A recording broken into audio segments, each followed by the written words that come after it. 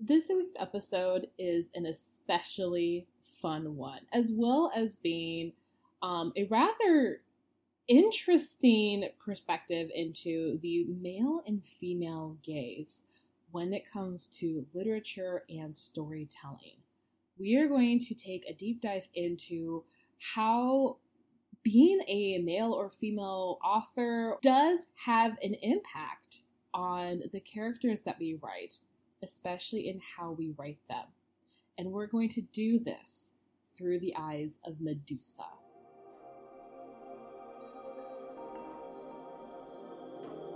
You're listening to The Writer's Workshop, a weekly podcast about writing, publishing, and the art of storytelling. I'm Nikki Aberkit, book editor, writer, and cultural anthropologist.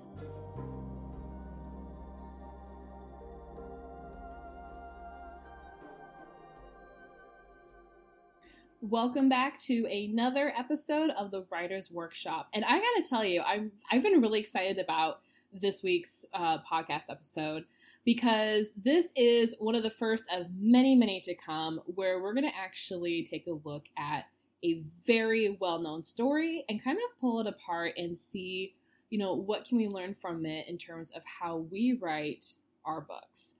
This is definitely going into the character side of things and looking at how we write them through the male and /or female gaze. Now, I do want to say this, I understand that, today we are a lot more broadly accepting of all different sorts of identities. Some identify as male, some identify as female, some of us identify as neither, some of us are both, whatever we identify as. There is still a gaze that occurs. And the male versus female is one that has been long existing since time began, to be perfectly honest. We see this all over ancient manuscripts, modern manuscripts. And so it's something that's definitely worth looking into. I mean, heck, I don't know if you've been on social media when, or you probably have, but remember when Wonder Woman came out, the new one with, oh my gosh, her name is escaping me right now, but Gal Gadot. There we go, with Gal Gadot. And there was this huge celebration at the costuming and the storytelling and how you could tell the director is a woman. You could tell the costume designer was a woman. You could just see it was all through the female gaze. And in that regards, a lot more accurate to how Wonder Woman and Themyscira and everything probably would be because, women. So that's a good example. And then another fun example, taking Wonder Woman as well, is the film Justice League. Still has some scenes at Themyscira. Still involves Wonder Woman. Still involves the Amazons at certain points, action points. The costume designer was male. And that was something I saw pulled up on Tumblr and Pinterest and stuff. People were like, oh, you can tell.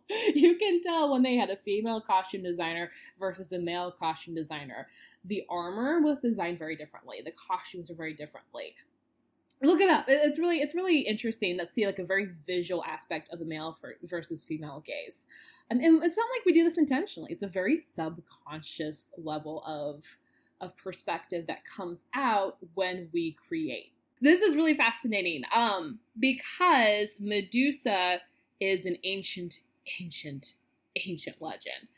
And probably, for me at least, probably one of the most intense examples of male versus female when it comes to perspective in storytelling. Now, there are so many books and so many academic articles, so many publications, museums have written about this. So what I have done for today is pulled up a few of really rather easy to read articles that I'll put in the link. I'll link up and put in the description for today's episode. But also, I pulled up Wikipedia for the overview of the legend because Medusa is a mythological character whose story has been told and retold and retold and retold so many different times that it changes. The most popular version was written in Metamorphoses by the Roman poet Ovid. That's the one where you'll see like Clash of the Titans reference, the movie Clash of the Titans, even Percy Jackson and the Lightning Thief, all these different, popular movies and books today typically reference Ovid. So for sake of time, as well as sake of clarity and just kind of keeping this easy, because like I said, it goes deep in academia. I pulled up the Wikipedia article on Medusa, and just to give you a brief refresher of the legend that we know.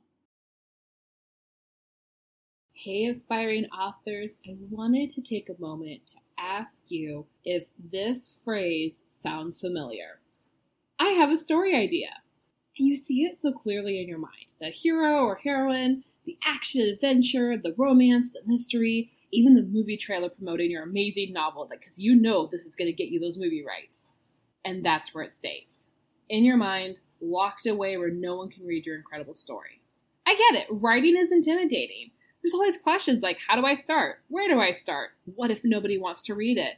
Does this even make sense? I have so many ideas. Which do I go with? So many questions end with nothing being started. No drafts, no lines, no progress, and no book. I'll be real. Somewhere out there is an old computer with all my unfinished books. I have a story idea was the one phrase that made all my friends groan. Not because I'm a bad writer, quite the opposite, gonna humble brag there for a moment, but because I never finished a single manuscript. I struggled with world building, I struggled with character development, I struggled with self-doubt. And then I became an anthropologist. Fiction begins in real life. I specialized in folklore, discovering different ways people preserve memory through storytelling. Imagine if you could turn this knowledge into characters with strong story arcs, settings that make sense to your reader and enrich the story, villains with depth and complexities, and most importantly, a finished manuscript. Mind to Manuscript is the course for you. It is perfect for you. If you have a story idea twitching in your mind, but you're unsure where to start, maybe you want to strengthen your world building skills. You have questions about dialogue, chapter formations, paragraph lengths, and way more that you may not even be able to think of right now. But ultimately, you probably really don't want to spend thousands of dollars on a creative writing degree or a book coach. Mind to Manuscript is the perfect solution for this, and we have a boot camp this July 12th through the 17th, where you get hands-on guidance with me, live sessions. We're going to talk about everything. I'm going to walk you through the art and process of storytelling. This boot camp is going to be fantastic. And it's a great way for you to get early access to this pretty epic course, if I say so myself, at 70% off. Lifetime access, 70% off the full ticket price. And this is a very, very limited offer, especially since the bootcamp is coming up in just a couple weeks. So join now today. Message me, email me, and let me know. I'll put a link in the description box as well. Join now. Enroll now. You'll enjoy a lifetime membership and access to future sessions, videos, courses. You're never going to have to pay for entry again. You're in. As a thank you from me for being one of the first people to truly help formulate the best version of this course. There's going to be live Q&A sessions for hands-on guidance throughout the bootcamp and later on throughout the rest of your writing process. I am also going to give you one free novel assessment. That's usually $200 starting point. I'm going to give it to you for free, again, as another thank you. And because, again, I can't thank you enough for joining me on this fantastic journey, you will also enjoy half off all my editing services in the future. Anytime you need a developmental edit, anytime you need a proofread, it's all half off. That includes my packages. I will give you half off everything, lifetime, again, as a thank you. You can understand this is a very, very limited offer, and I'm only giving it to a couple people. I only have about 20 seats left at this offer, this price, and all these bonuses. So please message me on Instagram at Nikki Auberkit or email me, nikki@nikkiauberkit.com, so I can give you your own personal link to sign up And get ready to write July 12th through the 17th. Like I said, in the late version of the Medusa myth by Ovid in Metamorphoses, and Wikipedia quotes that as 4.794-803. He had a lot. Medusa was originally a beautiful woman, but I would say she's a beautiful woman, and she worked in the temple of Athena. So that's actually really important. We have a woman who is beautiful and she's just doing her job working in a temple. Poseidon, the god of the seas, sees her and he goes into the temple and has sex with her. And because of this, Athena punished Medusa by transforming her hair into snakes, by giving her, in some accounts, I'm not sure if Ovid goes into this, in some accounts she has wings. Her upper half is a woman, the bottom half is this really huge serpent, and just all these different features. Anytime anybody looks at her or she looks at them, they turn into stone. She's just all sorts of deadly. And as Wikipedia summarizes really well, in most versions of the story, she was beheaded by the hero Perseus, who did so as a sort of two-bird, one-stone thing. He was set to fetch her head by King Polydectes of Seriphus because Polydectes wanted to marry Perseus's mother. That's one account. And another account, and this is really made more popular by Clash of the Titans, again the film, he went to go get her head because he needed a way to defeat the Kraken, to save Andromeda, the princess, from being eaten alive as a sacrifice because her father was dumb and ticked off the gods. It's this whole thing. And the gods were really well aware. In any account that you read, the gods are supporting Perseus. Most accounts, Perseus is the one of the many illegitimate sons of Zeus. And so Athena gives him a mirrored shield. Hermes gives him sandals with gold wings. Hephaestus forges him a sword, and Hades offers his helm of invisibility. And Perseus is able to successfully kill Medusa, take her head, and go do his thing, the Kraken, where he turns the Kraken to stone. Now, when he goes to Medusa's lair and he kills her, she was in her pregnancy that had resulted from having sex with Poseidon. And so when Perseus kills her, he beheads her. Pegasus is one of her children, the winged horse that bursts forth. And Chrysaor is a giant wielding a golden sword. They both sprang from her body.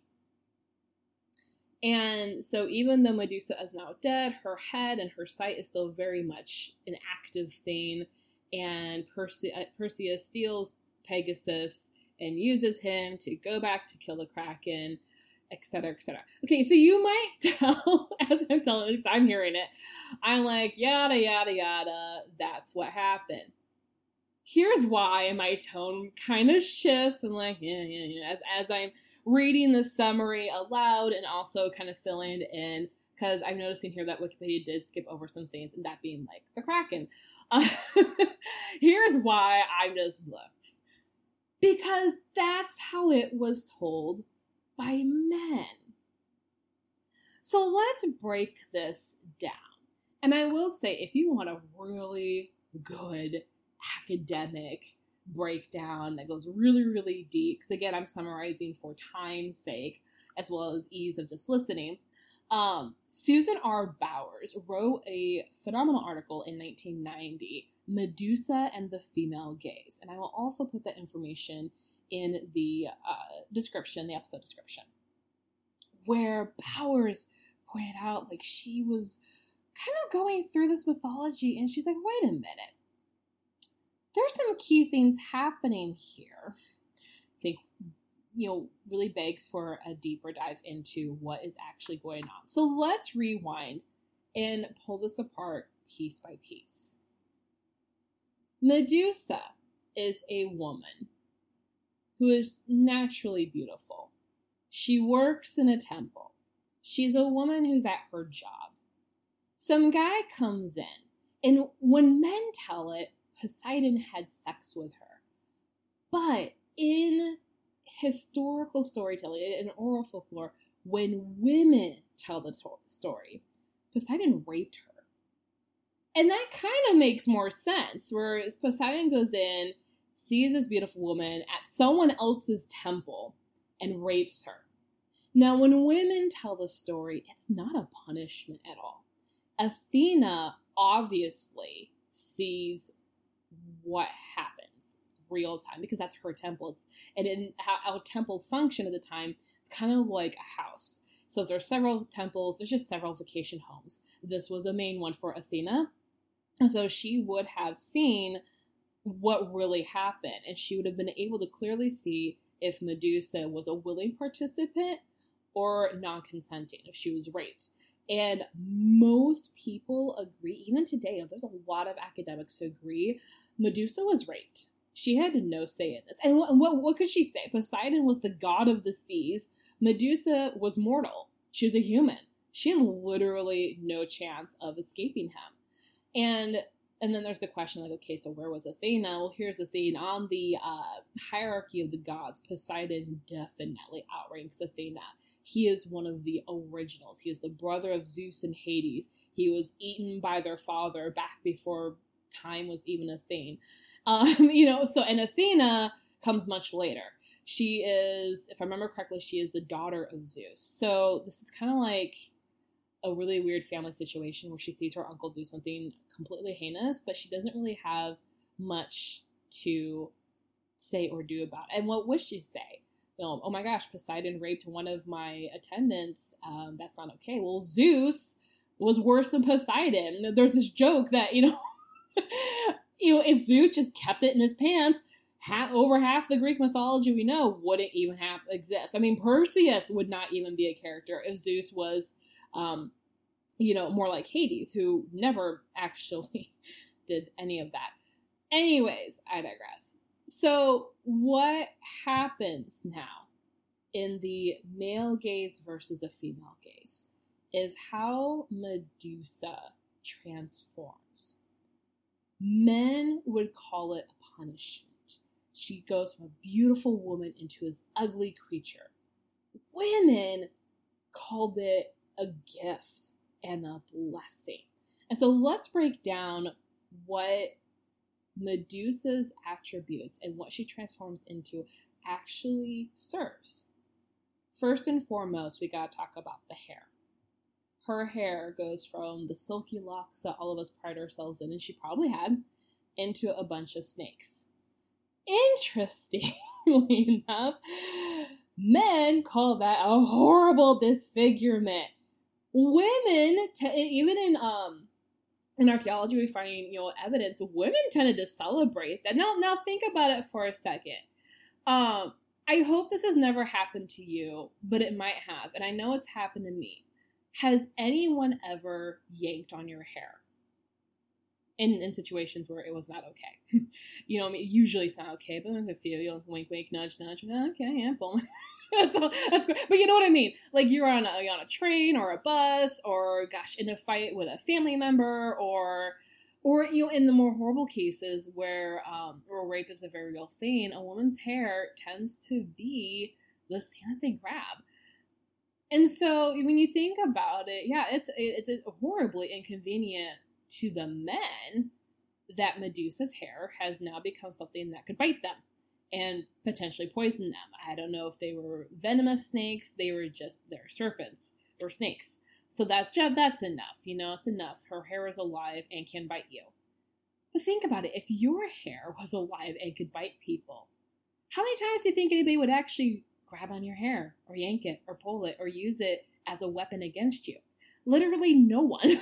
Seriously, if you can think about for just a second, even if it was just like one single giant boa constrictor on your head, how many people would be willing and bold enough to reach out and grab it as a means to yank you closer or do anything to you or with you?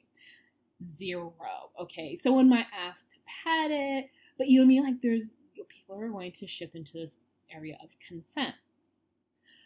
That is really interesting. Now, what I find the most just yes part of this male versus female gaze is that in and of itself, the gaze of Medusa. Horribly inconvenient and dangerous to men for Medusa to look at them.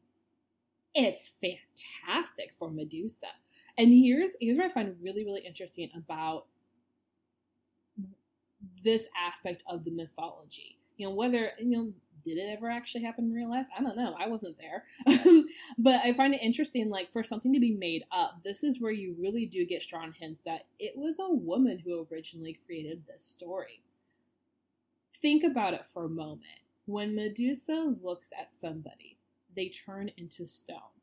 They become an object.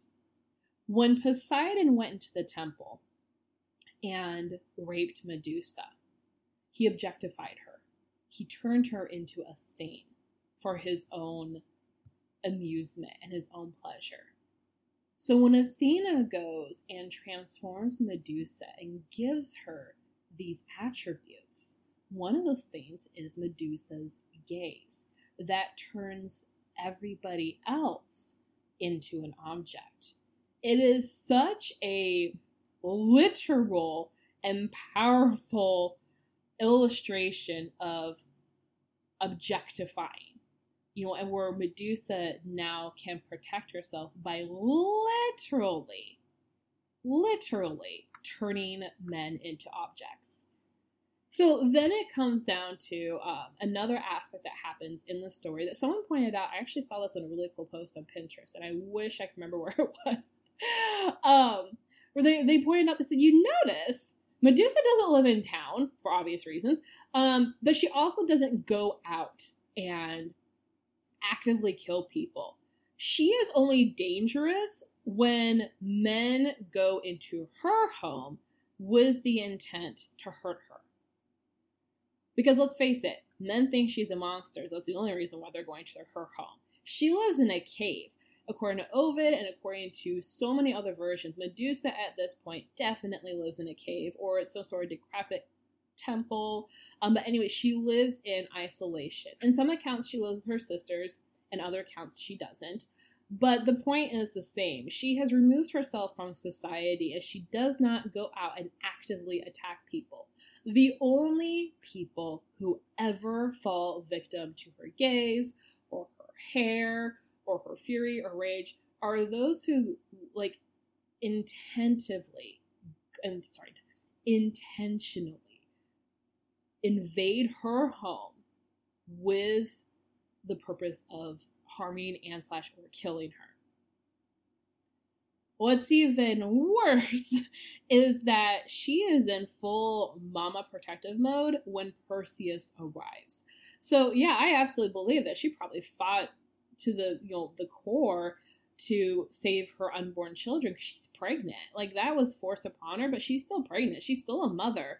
And Perseus kills her. Like, he uses the gifts he was given, and I don't even know exactly how involved Athena was with that. But anyways, he uses whatever he has. He slays her. He takes her head. He kidnaps her newborn child.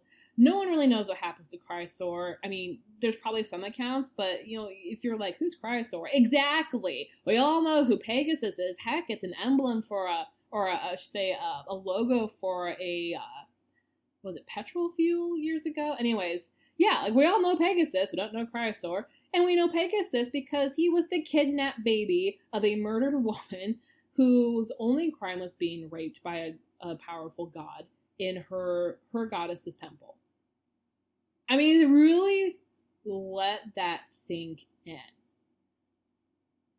Now, what's really, really neat too is that there are some who are like, okay, so cool, this Medusa is what now? A feminist icon?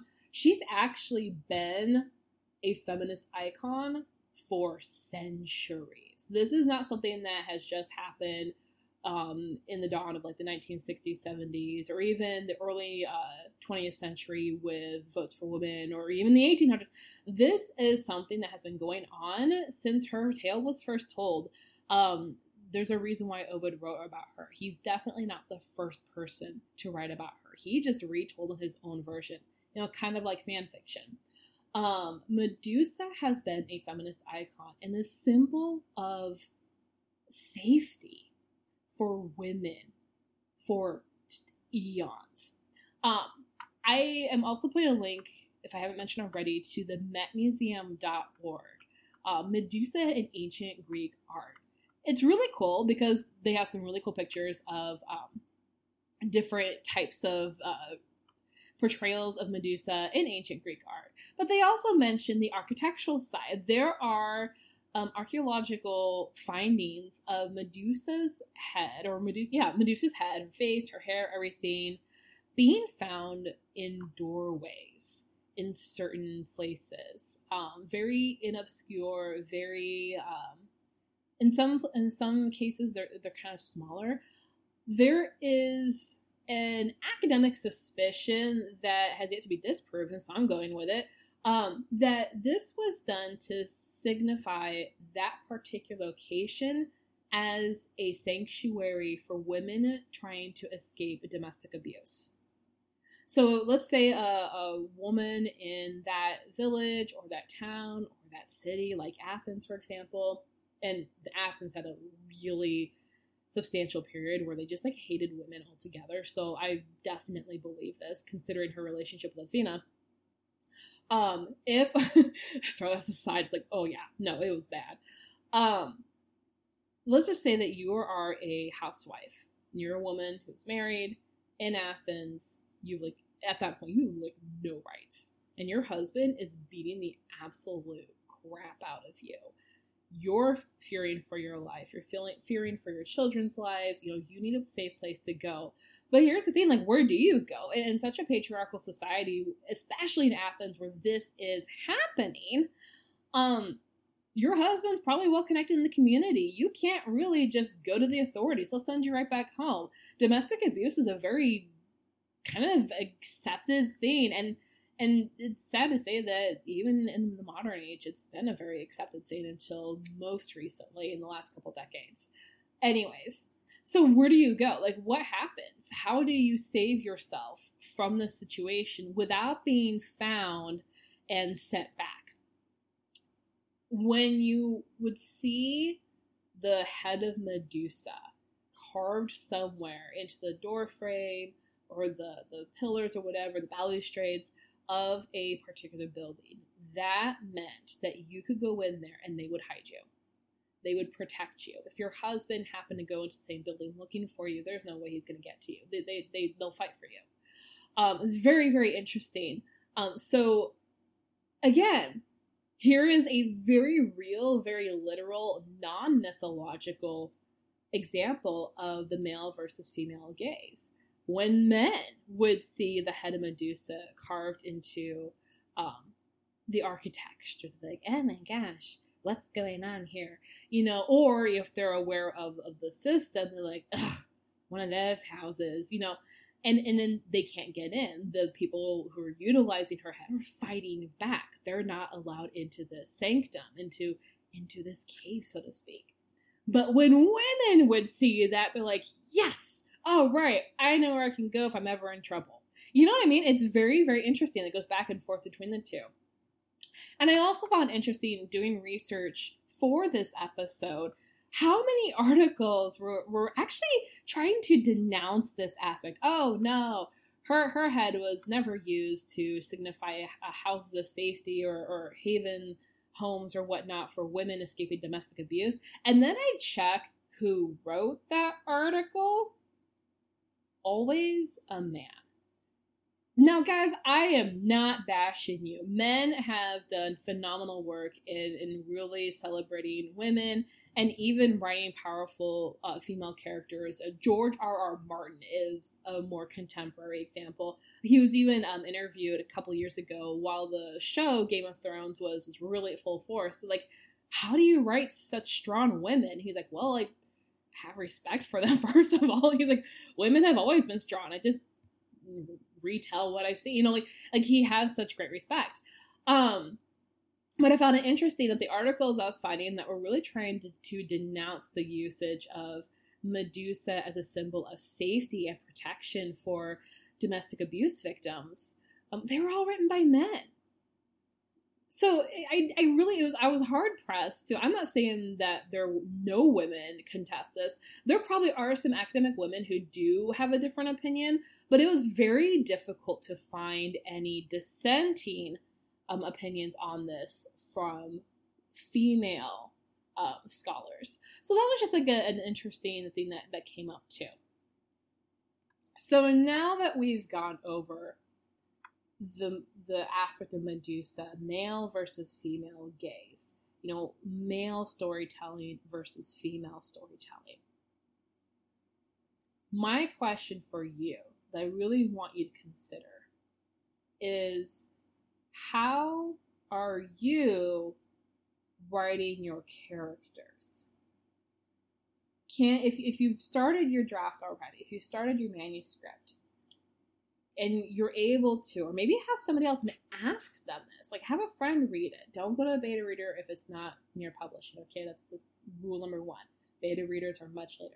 But like, if you just want to know, like, what is the gaze occurring here, just have a friend read it, or a family member, or just someone that you trust to give you their honest opinion on just the aspect.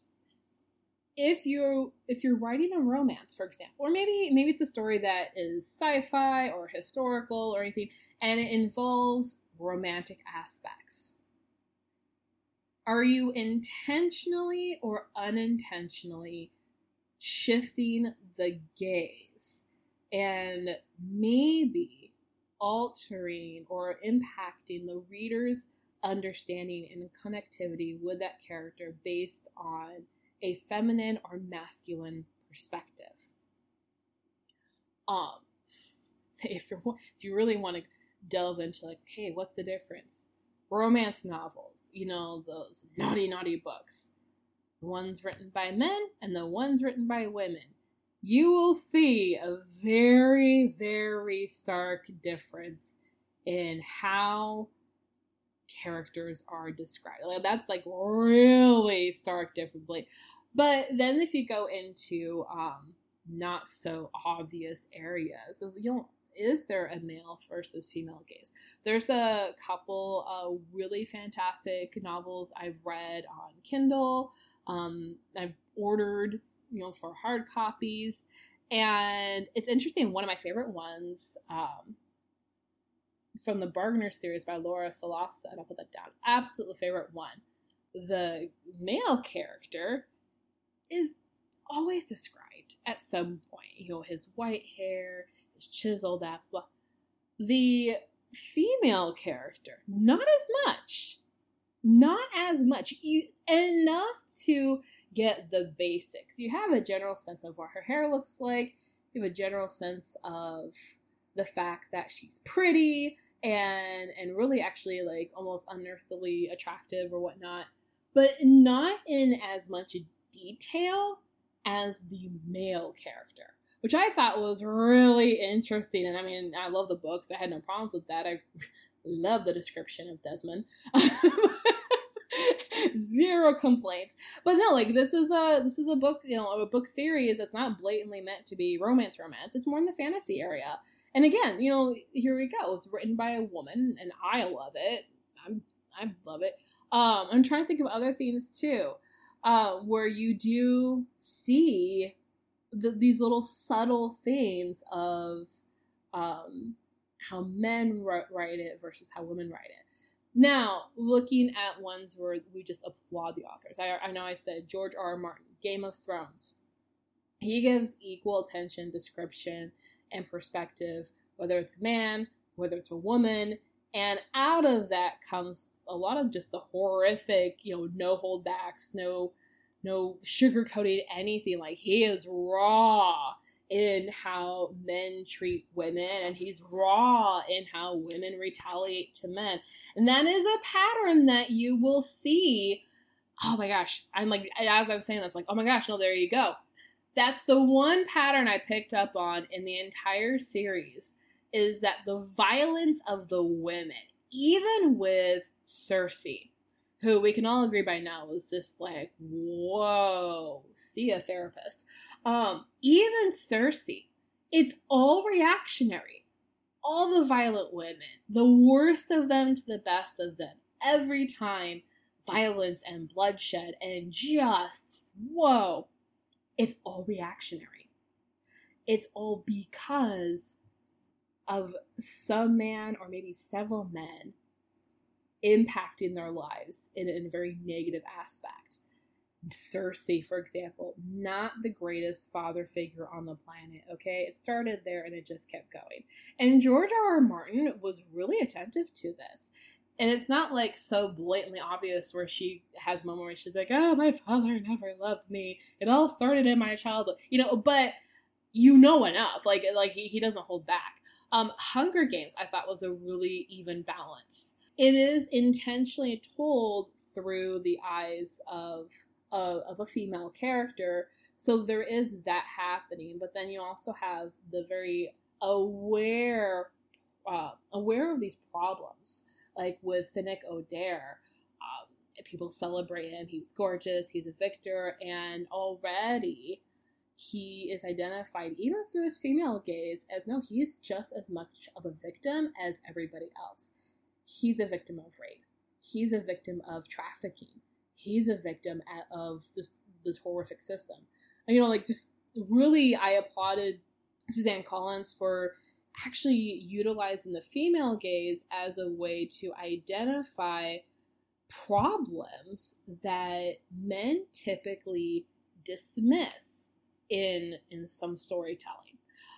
So these are all really great examples, and also just good books to look into. But I hope this helps you really take a step back and take a look at your own characters and challenge the way that you're writing them.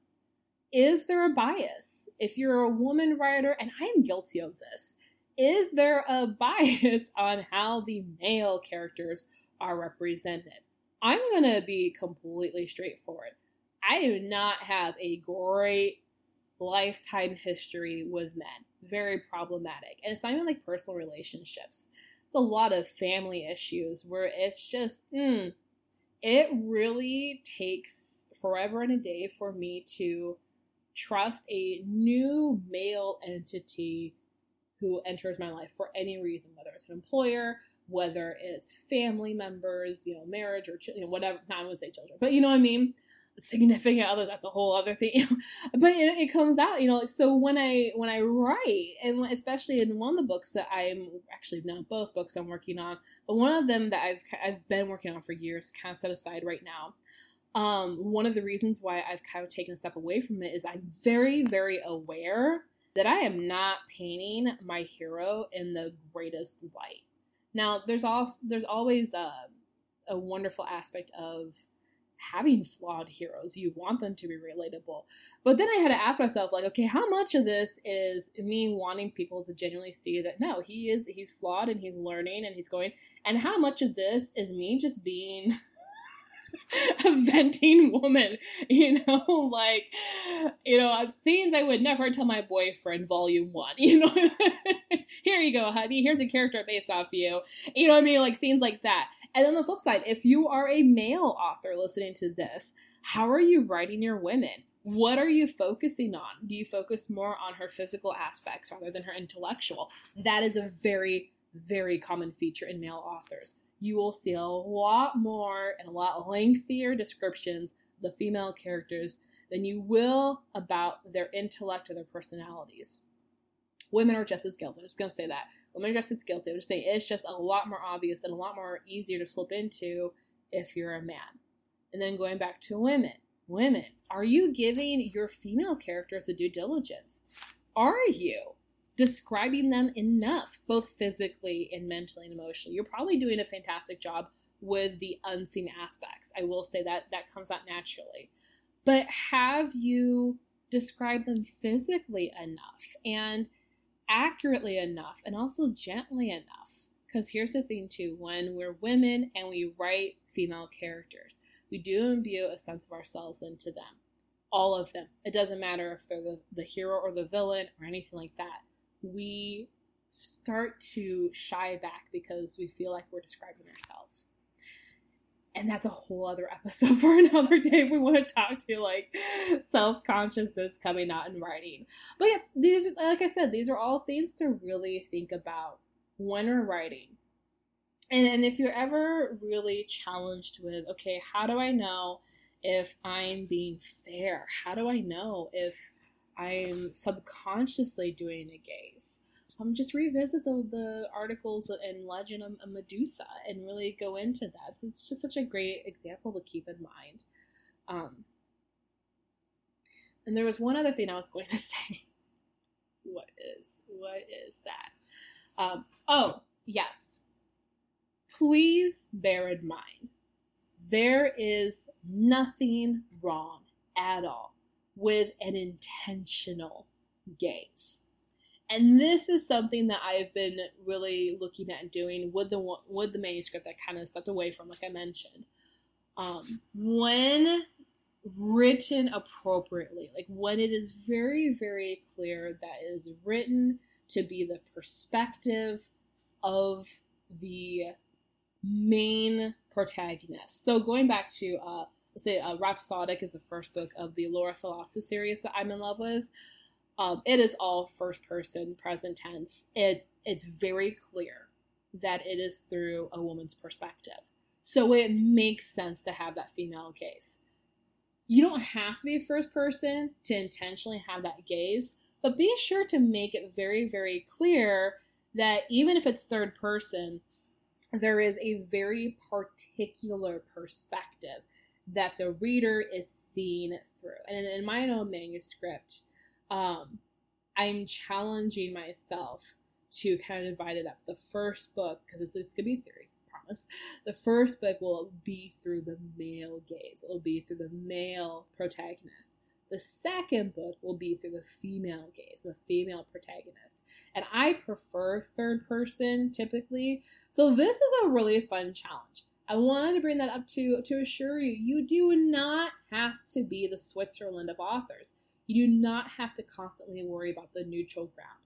If you feel like there's just no avoiding that sort of biased perspective, then utilize it.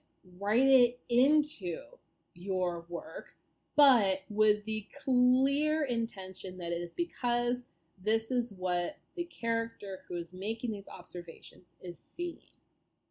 I hope that makes sense. If it does not, feel free to message me.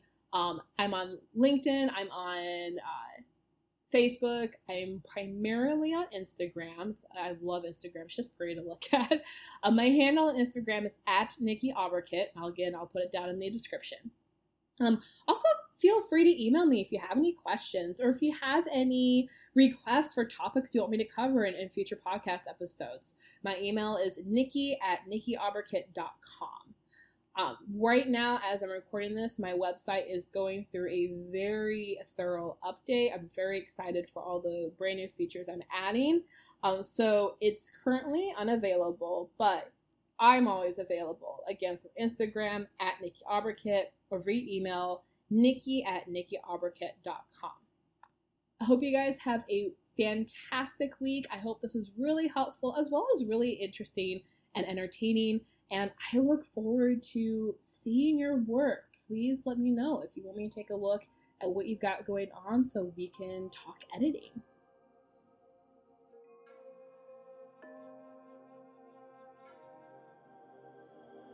You've been listening to The Writer's Workshop. If you want to learn more about developing your craft, or you're ready for an editor to take a look at your manuscript, head on over to nikkiauberkit.com. Be sure to follow me on Instagram as well for more tips, tricks, and inspiration. And as always, keep on writing.